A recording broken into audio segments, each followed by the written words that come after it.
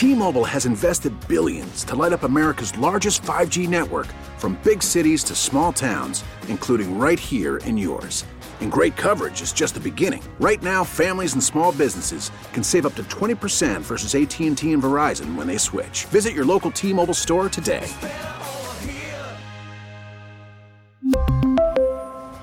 Plan savings with 3 lines of T-Mobile Essentials versus comparable available plans. Plan features and taxes and fees may vary. We get it. Attention spans just aren't what they used to be. Heads in social media and eyes on Netflix. But what do people do with their ears? Well, for one, they're listening to audio. Americans spend 4.4 hours with audio every day. Oh, and you want the proof? Well, you just sat through this ad that's now approaching 30 seconds. What could you say to a potential customer in 30 seconds? Let Odyssey put together a media plan tailor-made for your unique marketing needs. Advertise with Odyssey. Visit ads.odyssey.com. About that catch he made on the sinking liner. Oh, it was a great catch, but I was more concerned about the cutoff guy he missed after that.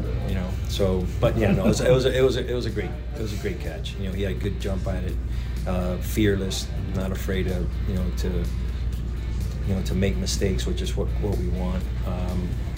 So overall, it was just great to see. Really, he's gonna go out there again today. Welcome back inside the clubhouse, Chicago Sports Radio 6-7 The Score. David Haugh, Bruce Levine, talking baseball until 11 o'clock. That was Pedro Grifol talking about Oscar Colas making a diving catch. I love the fact that he said, yeah, great job, but he missed the cutoff man. So this is Pedro Grifol being himself, focusing on the fundamentals. That's been a point of emphasis for a team that needed it this spring training, Bruce. I have a couple things that I have stood out to me, but overall, I think that Pedro Grifol, and that's the kind of guy, that's the kind of attention to detail the White Sox fans can maybe come to expect. And you hear that and you kind of chuckle and think, okay, this is why he's here. It's a great point, David. And, obviously, what occurred with the White Sox last year with La Russa and the team just being awful defensively, lacking, a lot of energy.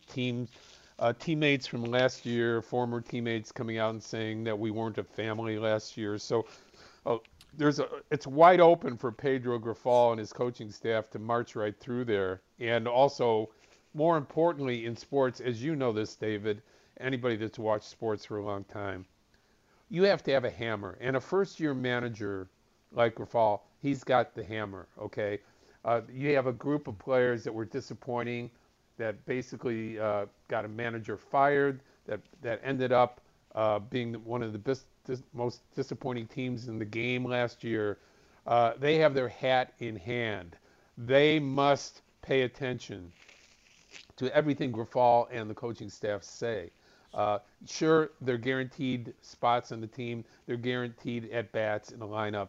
But I think the focus has to be on, we're embarrassed, and we need to get back to where we are a championship caliber team again. We better listen to this guy. We didn't listen to anybody last year. We were on our own, off on our own tangent. Let's go out there and not be embarrassing this year in 2023. All right, Bruce, I need you to help me talk through something here, because I'm experiencing a metamorphosis. And I am coming around to this idea that, and I have been accused in the past of being maybe too pro Eloy Jimenez. And then I hated the idea of him playing in the outfield, because everything that happens in the outfield with Eloy is associated with injury. And I thought, okay, hide his glove. I think I said a time or two on this show. So I need you to help me out here, because I'm feeling it happen again. I'm getting a little carried away. I'm feeling very optimistic, very enthusiastic, and very much in Eloy's camp, because, Bruce, this is the first time I can remember a spring training and watching Eloy Jimenez. And we haven't seen much of the White Sox. They're not on television back here in Chicago as much as the Cubs are. But when you see Eloy at the plate, and when we saw him playing for the Dominican Republic in the World Baseball Classic, Bruce, he looks athletic. He looks leaner. He looks like an athlete, and I think in the past he looked like a baseball player. And that's not disparaging a baseball player. I'm saying that in the past he was a little doughy. He looked like a guy that was almost waiting to be, waiting to pull a hamstring if he ran too hard down the path the base paths. And I'm falling for it again, Bruce, because he looks like a guy that can Put him stay at shortstop, healthy. David. Put him at shortstop. No, I'm not saying that. But does he look better to you? And if he stays healthy, what is he capable of? He looks like a guy that I trust now a little bit more than I did before spring training started. I don't know what that means, but I think I trust him more. I love your optimism. I really do. And I'm optimistic about him, too. He lost 25 pounds. So that goes along exactly with what you're talking about. A leaner, meaner, a machine-type baseball player that has something to prove. He's got to prove to himself, first and foremost, throughout his career. He hasn't been able to stay on the field. Yeah, a couple of them were freak injuries, okay? Going over the fence and dragging your arm and, pulling your shoulder out, freak injury. But being more athletic and being able to make those baseball players, I think, are essential. Do I want him out there 81 times a year in right field this year? No, I don't. I don't. At his very best, I don't think he's going to be the outfielder Oscar Colas is going to be in right field. So I'm with you energy-wise. I agree with that. But what will that mean to the White Sox, though, in terms of that flexibility, even if it is, I guess I'm saying I'm more open to 1 or 2 times a week more than I was before, because he doesn't look like somebody that is a player who can't handle that responsibility or that workload.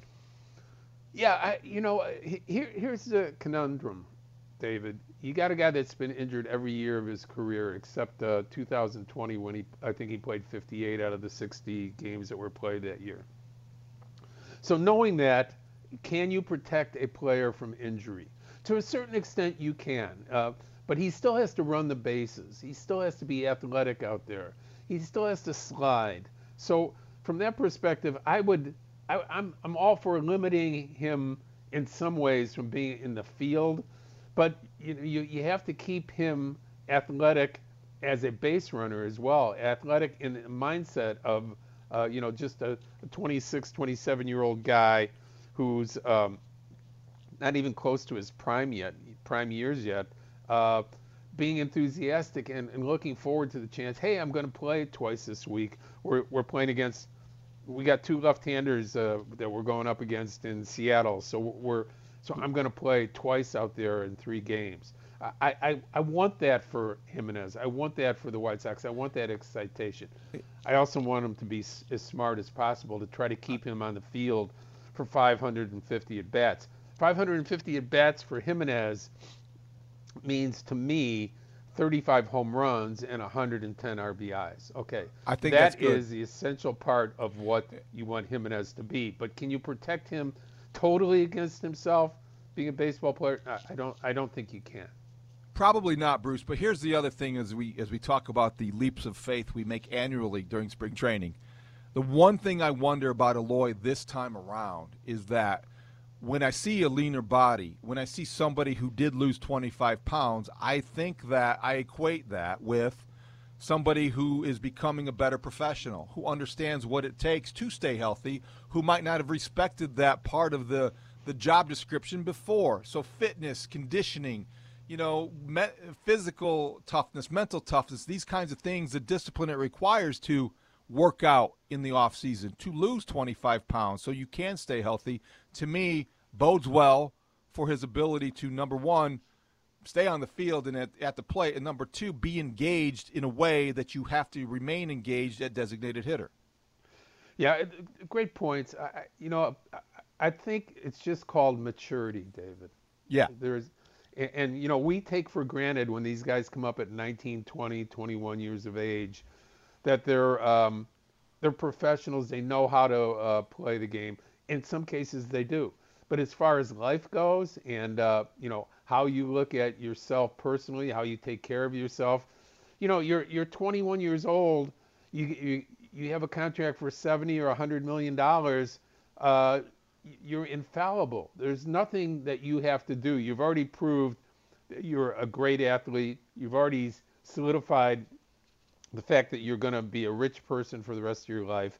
you got it made. So at a certain point in time, reality kicks in for a lot of these young men, and they realize, hey, I don't want to go out there and embarrass myself. I don't want to go out there and get hurt every time I play. I'm a professional. I'm one of the best that there is in this sport. I have to take a little bit more pride in what I do. Speaking of maturity, Bruce, and the evolution players go through, I wanted to ask you a question about Tim Anderson. I have enjoyed, like a lot of people in Chicago, seeing the way that he has been celebrated and appreciated by Team USA. Whether it's Mark DeRosa, the manager, talking about the way he's a catalyst in the clubhouse. The story by Ken Rosenthal was outstanding. Mike Trout complimenting the way he swings and the impact he has. And then Tim Anderson himself, Bruce, being very open to playing second base for Team USA. This is for his country. It is patriotic. But I want to ask you this. How many White Sox fans out there did it go through their heads like, okay, if Tim Anderson is willing to play second base for the good of the country for Team USA because Trey Turner's at shortstop and this is his way to contribute, did it make you wonder if the best thing for the White Sox might be Tim Anderson at second base, if Elvis Andrus is a better defender, a 14-year veteran at shortstop, and maybe that is the best way to go to 2023? Is that a fair question to ask yourself once you heard how Tim Anderson has been such a willing second baseman? Well, I think it's a great question because you're getting to the point of, asking me, are the White Sox more concerned about making Tim Anderson happy, or is Tim Anderson more concerned about being the best player he can be wherever they put the White Sox put him? And I think there's that hesitancy to move him because they're afraid it's going to make him upset. It's going to make him a lesser player. I think he probably would be a better second baseman. I think the responsibility level is different over there, and you got a young kid coming that's probably just a year from now going to be a outstanding shortstop in the major leagues in Montgomery. With that in mind, and knowing that Andrus has never played second base either. So why would you ask Andrus to play second if he never played there before when you have Anderson that could do it as well? So I'm all for change, but change would have to have occurred. It would have to occur, David, from the fall going into spring training, telling Tim Anderson he's no longer going to be the shortstop at the Chicago White Sox. I don't know why. I think that he made I understand what you're saying. Quick transition to being second base in Team USA's mini training camp or whatever they wanted to call it. I think it's maybe a little bit overstated, the differences between the two spots. I think it may not make that much of a difference, but it is a subtle change. But it's I the just Vegas thought weekend for Anderson, okay, David? It's like what goes on in the World Baseball Classic stays in the World Baseball. Okay. I mean, that's how I equate it. Everything. Oh, I'm going to do everything I can for my country and where they want me to play. I'm playing with the best players. I'm one of the best players. But it can be what it can be, David, and your point's well taken. What it can be is an eye opener saying, hey, I'm just a baseball player. If the White Sox want me to play second base, and we're a better team there, and we have a better shortstop, and I can still be the star of this team at second base, leading off, why wouldn't I move? Well, the good news is, Bruce, that he's playing like the player we remember, not the one who missed the final 2 months of last season, then started, really slowly and struggled at times in 2022. So that's an encouraging sign for the White Sox. I need to get to another point, Bruce, before we get out to the phone lines again. The bullpen. I wonder about the optimism that I think the White Sox, feel heading into this season. They feel like their pitching can carry them, and some things about the positional players you feel very good about because of what you've seen. Do you trust this bullpen because still the Liam Hendriks situation is sad but uncertain? Reynaldo Lopez could be a guy that emerges as a potential closer if you go by committee. How do you feel about the White Sox bullpen, and how much does that prevent you from being too bullish on what to expect this season? Yeah, I mean, the names are good. The names are really good, and the records from those names are really good. But are they still the pitchers that they were? I think that's what you're asking. And without Hendricks back there backing it up, it has a different look. We don't know about the injured pitchers coming back here. We don't know about Lopez as a closer. We know he's been outstanding as a bullpen pitcher the last 2 years. Graveman is probably still best off setting up, So a bummer coming off of an injury again. Not sure where he's at. So from that perspective, I have my concerns about the bullpen, and it's mostly about the health of the bullpen and where they fit in. But I'm not opposed to Lopez coming in and closing games. I think that's probably a good idea. The manager, the coaches, the front office, they have a decision to make because Lopez is so good at middle innings or getting you through from the 6th to the 8th. That's such an important role in modern baseball too, with knowing that starting pitchers are out of there so often after 5 or into the 6th inning. And he's finished so strong last year, Bruce. In his final 42 appearances, had a 1.87 ERA. Opponents hit only 188 against Ronaldo Lopez. He seemed to get it. He was pitching with command and confidence, and you'd like to see that continue no matter the inning that they call on him. Okay, let's go back to the phone line. The Score listener line is powered by BetQL. That's where we find Chip, who is in Villa Park. Chip, welcome inside the clubhouse. Good morning, guys. Hey, I was just wondering what you think regarding the WBC and its effect on the White Sox, specifically in their up-the-middle defense. I mean, that's basically the strongest part for teams that are winning ball clubs. If you got your center fielder, short, second, catcher working well, but with the White Sox, you've got 2 of those components missing because of the World Baseball Classic, and with Anderson needing to mesh with a guy like Elvis Andrus, who's playing second base for the first time in his career, and Robert having to get used to a new left fielder and a rookie right fielder. How much do you think of an impact playing in the WBC is going to affect the White Sox up the middle defensively, and how long do you think it's going to take for those guys to mesh since they're not getting that time together in spring training? Thanks, Chip. Good phone call. Interesting question, Bruce. What do you think? Well, I think it will take a little while. The thing is, Andres is a true professional. He's been working hard at second base in spring training here, but he's never played there before, so everything is a little different. Anderson, I'm not worried about. He was, if you think back to 2021, he was one of the most improved defensive players in Major League Baseball. He played a great shortstop for the White Sox. I think with his personal issues behind him and a clear view after being hurt last year, I think he can go back to being that player again. I hope he can, because he was not a good shortstop again in the 80 games that he played last year. So I have concerns about it. I don't have any concerns about Robert. I think these guys. The good news is Robert, Anderson,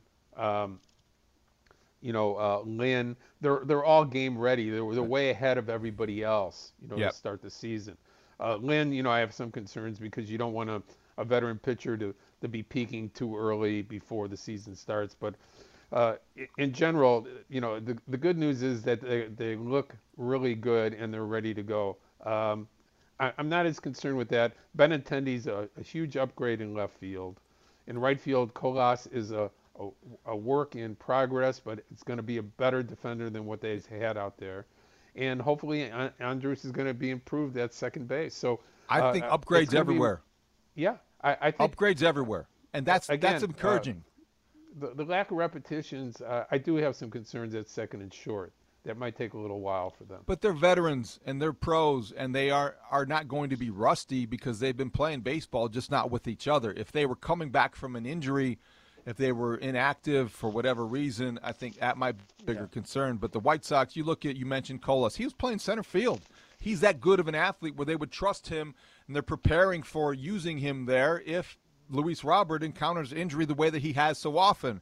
So I like Benintendi in left field, and I think Luis Robert, it's harder to adjust to playing alongside or in the middle of limited outfielders. It's easier to make that transition and adjustment if they're new players when they're capable. And Andrew Benintendi's more than capable playing left field, and Oscar Colas has proven to be already somebody you're not going to cringe every time there's a fly ball hit down the right field line. We have to get ready for Nick Madrigal of the Cubs to join us next on Inside the Clubhouse. More Cubs and Sox talk until 11 a.m. Yeah, we can talk to Nick Madrigal about what it's like to make the transition from one infield spot to another, and other things about his ability to make this Cubs opening day roster. He will join us next. It's Inside the Clubhouse, Chicago Sports Radio, 6-7 The Score. That's a fair ball. It's going to drive in one. It might chase in a pair. The long-legged Bellinger rounding third, heading to the plate. Here comes the relay towards home. He slides in safely.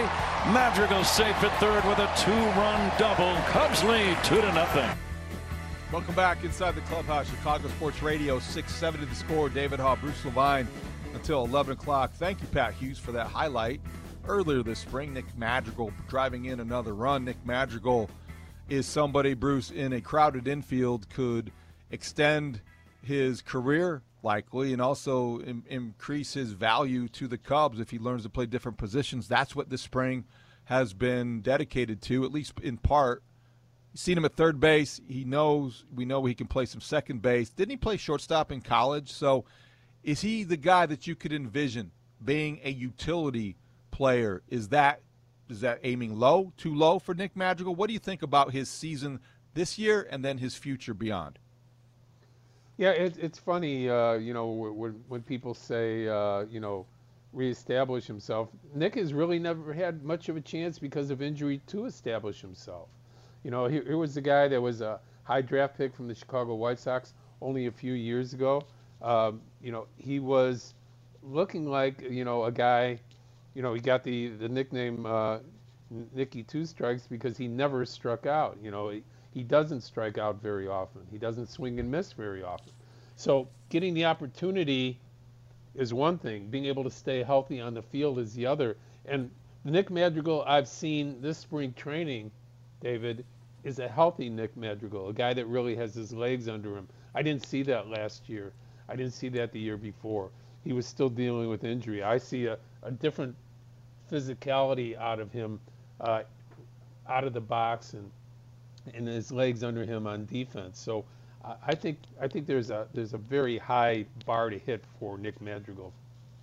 When we talk about his roster spot being tenuous, when we talk about Christopher Morel maybe benefiting from some time at Iowa, is it an either-or proposition in your mind, Bruce? Is it down between those two guys? Because let's face it, Nick Madrigal is playing third base at a position where they have some depth options. They have some other alternatives, but if he can do it capably on defense, he's going to hit, so that would likely improve his chances of making that roster.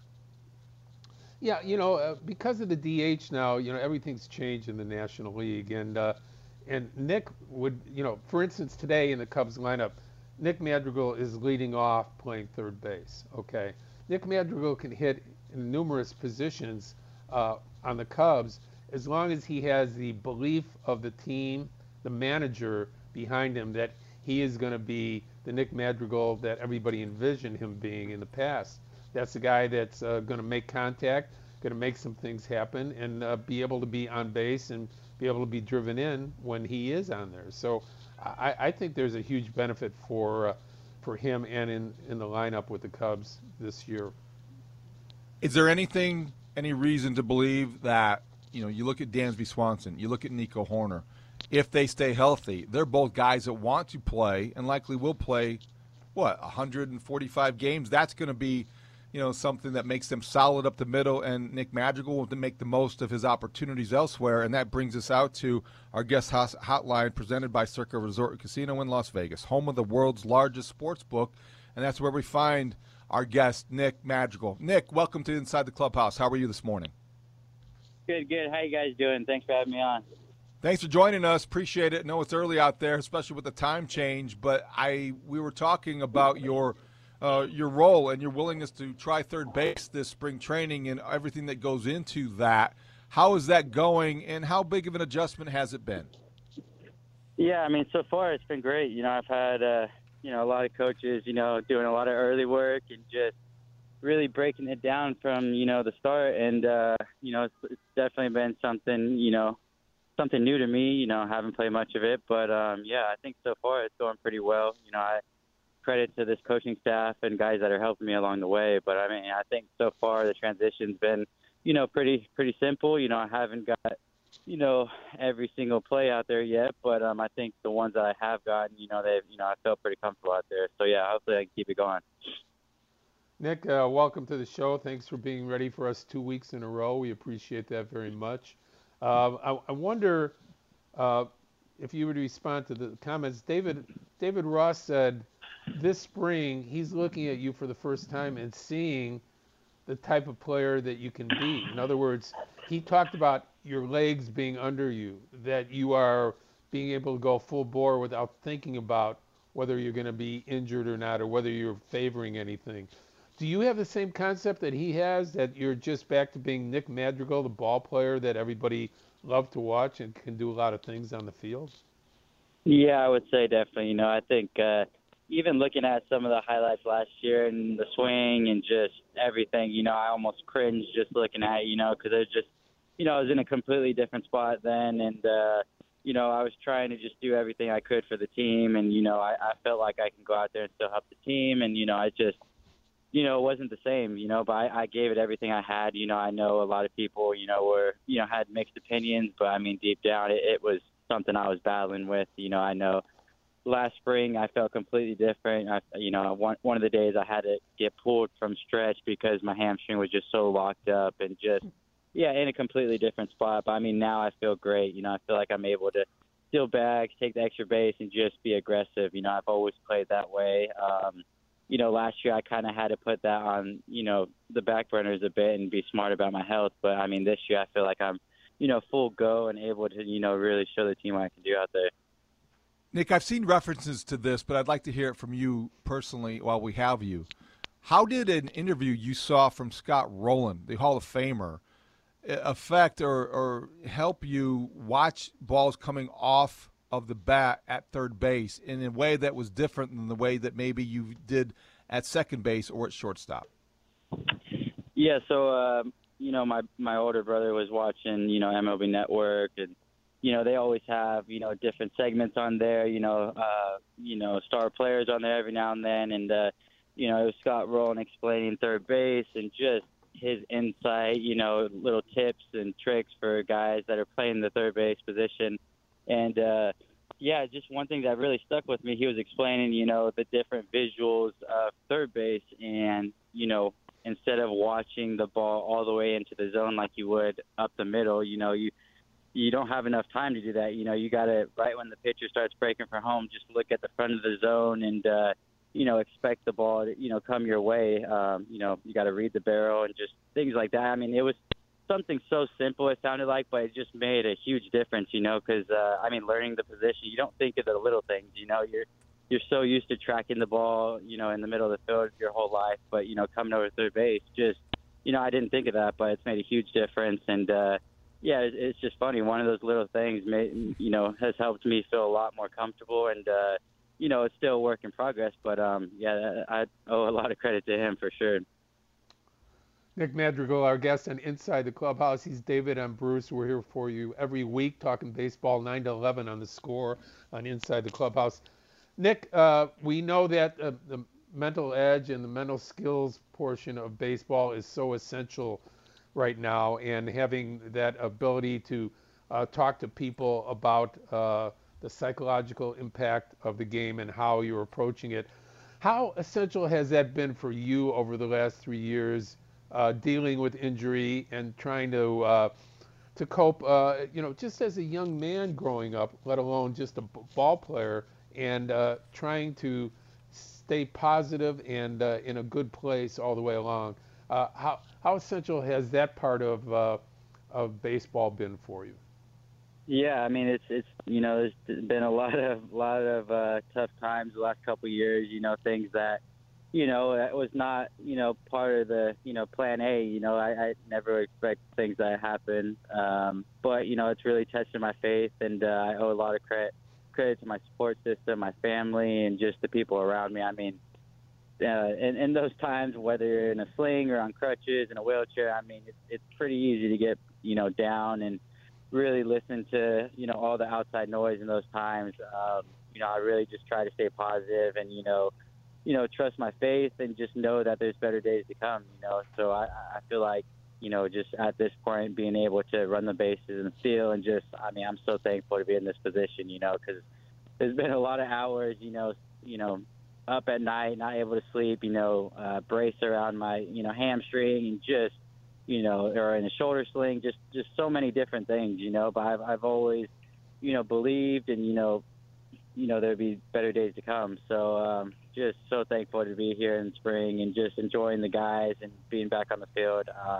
But yeah, it's been a lot of nights, a lot of prayers, and just, a lot of pep talks from, my support system around me. So I owe a lot of credit to them.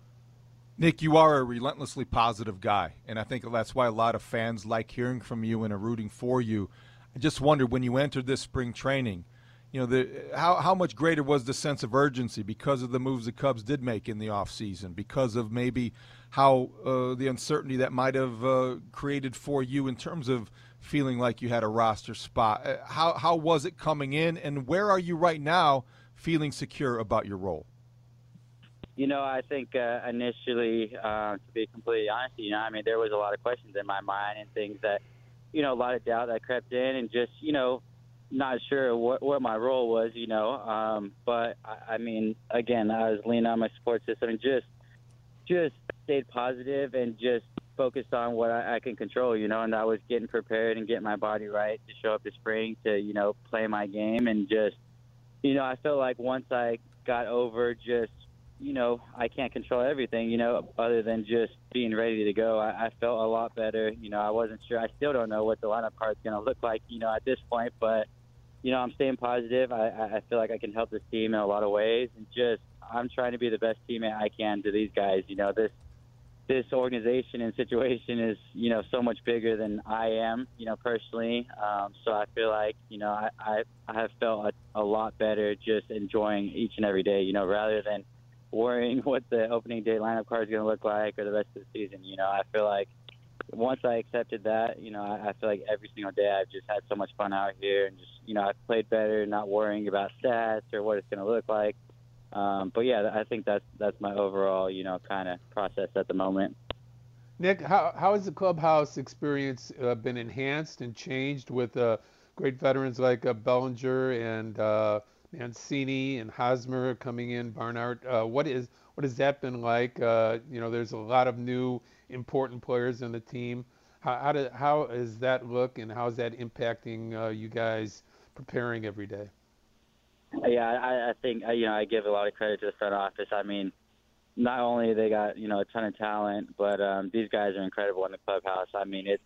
You can just feel the energy inside the clubhouse, and just guys are joking around on a daily basis. No matter if you're an older guy or a younger guy, there's just great vibes going around camp, and I've really enjoyed getting to know Hosmer's, Barnhart's, Mancini, all those guys. They're because they played in some, the biggest games and on the biggest stage, and they have a lot of knowledge and, super, super humble guys, and just, it's going to make for a fun year. And I feel like, if you have those clubhouse, friendships, it really does translate on the field. So, I'm looking forward to, playing with those guys. Nick, as a high-energy guy, when you get into the box, there's a pitch clock. There are rules now you have to, follow. Everything happens faster. The pace quickens. Does that give you any advantages in your mind? Do you think this plays to your strengths? I don't know if the pitch clock, really plays into anyone's strengths. I think it's just one of those things. It's a little weird at first, there's been tons of conversations in the clubhouse. For example, I had an at-bat, not this last game, but the one before. I fouled off maybe like 6 or 7 pitches. I was kind of out of breath at the point, but I used my timeout early in that bat, so I didn't really have any other option other than to step back in the box and get ready. So it's just something that is a little different at first, and you got to kind of figure out the certain pace of your at-bat, because, everyone out here has their own routines, and just, they've been doing it for years, so to kind of speed up those routines in a way is, just a little bit, kind of awkward at first, but, I think it's good for baseball. It's nice not standing on your feet for 3.5, 4 hours, out there, but it is a little bit different at first, but I think everyone will get used to it at some point. Nick, David and I really appreciate your time today. Thank you so much for joining us 2 weeks in a row. We promise not to call you a third one, but we will promise to call you down the line. All the best of luck to you, and looking forward 12 days from now seeing you on opening day at Wrigley Field. Thank you, Nick. Awesome. Thank you, guys. Nick Madrigal, the Cubs infielder, hopefully on the roster on opening day, Bruce. You root for a guy like that who is as positive and has been through as much as he has been through. Didn't expect the injuries, probably set him back a little bit, and never has been fully healthy. As you said, when I talk about Nick Madrigal coming back and reestablishing himself, I guess he's got to establish himself first, but he's an easy guy to root for. The bizarre part of baseball is you look at a guy the size of Madrigal and the fact that he was a second baseman, and you put him at third, and people say, he can't play third. He's a little guy. He's third basemen have to be 6 feet tall or taller. They have to be home run hitters. And in today's baseball, that doesn't apply anymore. If you can play the position defensively, you can fit in the lineup anywhere. You can be any type of hitter you want as long as you have the satisfaction of having other positions filled with guys that put the ball out of the ballpark. Madrigal's case, he would be a guy that makes contact and gets on base to score. So it takes a little adjustment of your mind to look at a guy that's maybe 5'10" or something like that, 5'9", and envision him a third baseman. But from everything we've seen in spring training, he's done the job and has impressed Ross and the coaches. When we come back for our ninth inning, I want to ask Bruce about the closer situation for the World Baseball Classic teams and what happened this week, if it affects his thoughts about the entire tournament in general. Inside the Clubhouse, Chicago Sports Radio 670 The Score. Welcome back inside the Clubhouse. David Haugh, Bruce Levine here, Chicago Sports Radio 670 The Score. Okay, Bruce, the Mets lose their closer for the season. Edwin Diaz tore his patellar tendon in the celebration after he struck out the side for Team Puerto Rico against the Dominican Republic in the World Baseball Classic. Some people have looked at that reality for the Mets, difficult one to accept because he just signed a big contract as well. They had World Series aspirations, still do, as a referendum on the World Baseball Classic. What do you think it does in terms of how you view it moving forward and how it should be viewed? I think it just, injuries happen. They could happen as easily in spring training as they could celebrating, a big victory. So I don't want to overreact to this, even though some people have. Well, if you want to bring in the economic factor, Major League Baseball insures all the contracts for players that get hurt during the World Baseball Classic. So the Mets are not on the hook for the contract. So that softens the blow a little bit, doesn't help the fan base or the team win this year. What it does allow them to do is if there's other free agents out there in normal teams where they weren't spending $300 million in a payroll, they'd have the money to go out there and do it. In the case of Steve Cohen of the Mets, he's going to do it regardless. There's just not a lot of people out there anymore. There's Zach Britton, who numerous teams have been passing on all spring training long because he's not Zach Britton from 3 years ago. He's Zach Britton right now after injury. So from that perspective, it helps. But in general, I've gone up and back with this, and you see the excitement for the guys in their countries. You can't deny how important it is to play for your own country in a big tournament like this. You can't be a curmudgeon and just say, no, they shouldn't play, because like you said, they can get hurt in spring training as well. It just has a bad look when it does happen away from the team and you're trying to accomplish something. It's the same thing with the White Sox, with 3 players who were injured last year for good parts of the season, being a part of the WBC, a big part of the American team. You don't want to deny them that, but at the same time, what's the priority? Is it okay to support guys like Brian Cashman who say they do draw a hard line? They say, well, I don't want to risk this injury, so I'm not going to let you play in the WBC. But the teams that do allow that accept that risk. So there's risk involved in everything, Bruce. And I think that's what I'm saying, is that I understand why teams would want to protect their assets by not letting them participate. But once they do that, once they open that door, you have to accept what's on the other side. And this is part of what's on the other side, the uncertainty that comes with any competitive activity. And the ninth inning, even if it's a celebration, it doesn't really matter the circumstances. There's risk that you accept when you allow him to pitch. You see the intelligence of Freddie Freeman, who felt some tightness in his hamstring playing for the American team and pulled himself out, said it wasn't a tear. They confirmed it wasn't a tear, and then immediately went to Dodger camp, okay, and said, okay, I'm not playing for a World Baseball Classic. I'm playing for the Dodgers. I'm going to get my treatment there and back in the lineup in 2 days. That's the way you'd like to see it professionally done by everybody.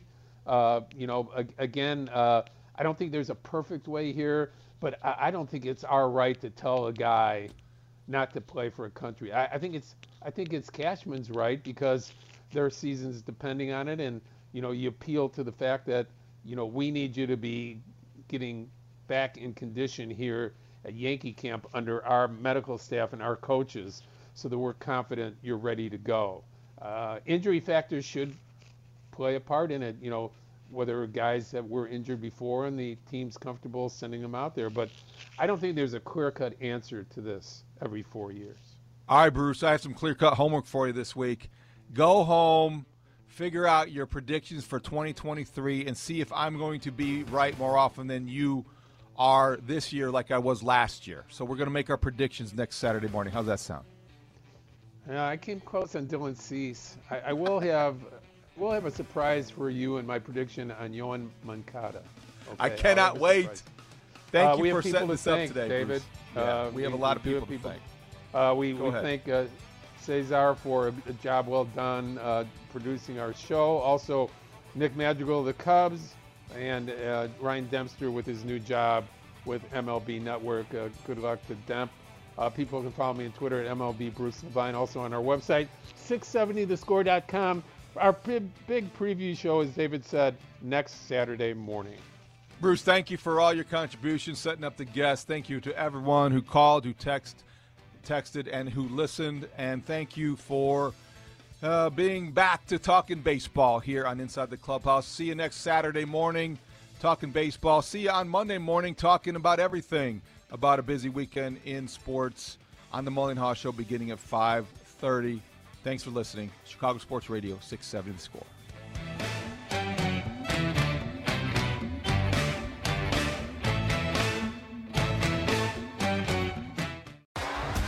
T-Mobile has invested billions to light up America's largest 5G network, from big cities to small towns, including right here in yours. And great coverage is just the beginning. Right now, families and small businesses can save up to 20% versus AT&T and Verizon when they switch. Visit your local T-Mobile store today.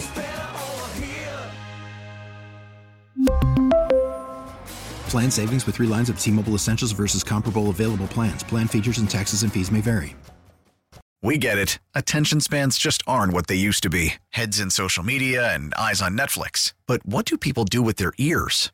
Well, for one, they're listening to audio. Americans spend 4.4 hours with audio every day. Oh, and you want the proof? Well, you just sat through this ad that's now approaching 30 seconds. What could you say to a potential customer in 30 seconds? Let Odyssey put together a media plan tailor-made for your unique marketing needs. Advertise with Odyssey. Visit ads.odyssey.com.